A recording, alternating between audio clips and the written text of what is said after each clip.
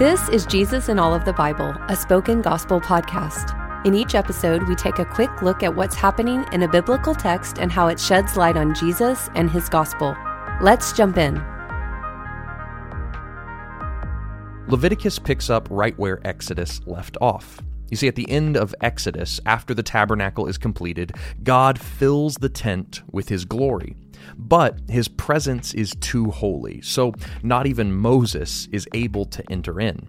So the question Exodus leaves us with is this: how can we live in God's presence?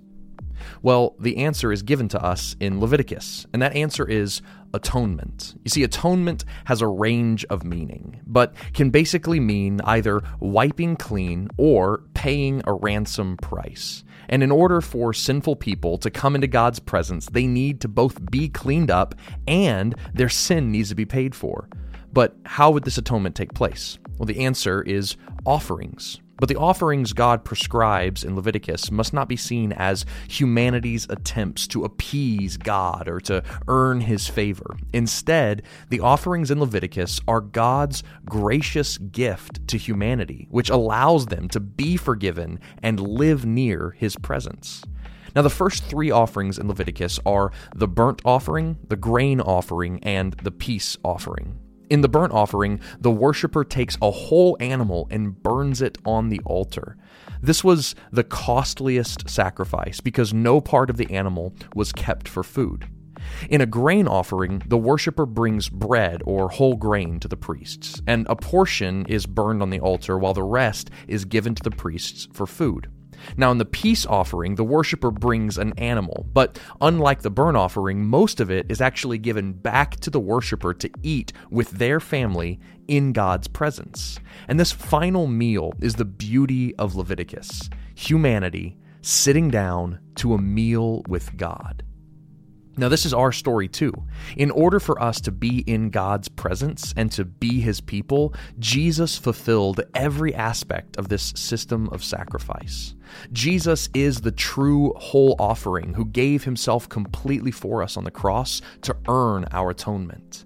Jesus is also the final grain offering who provided the final sacrifice of his own body, which he called the bread of life. And as the grain offering provided food for the priests, Jesus' sacrifice is what sustains all believers as his new priests in the world.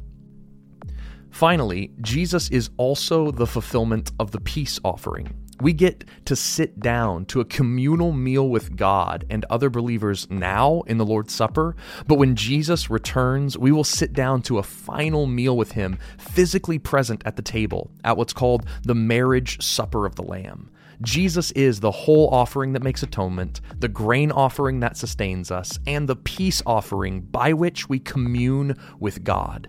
So I pray that the Holy Spirit would give you eyes to see the God who longs to live with us and provides us a way to live with him, and that you would see Jesus as the ultimate whole grain and peace offerings who freely gave himself to bring us into his glorious presence.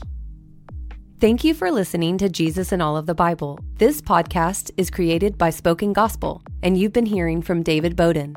Spoken Gospel is a nonprofit ministry dedicated to speaking the gospel out of every corner of Scripture. To learn more about our mission and to view all of our free resources, visit spokengospel.com.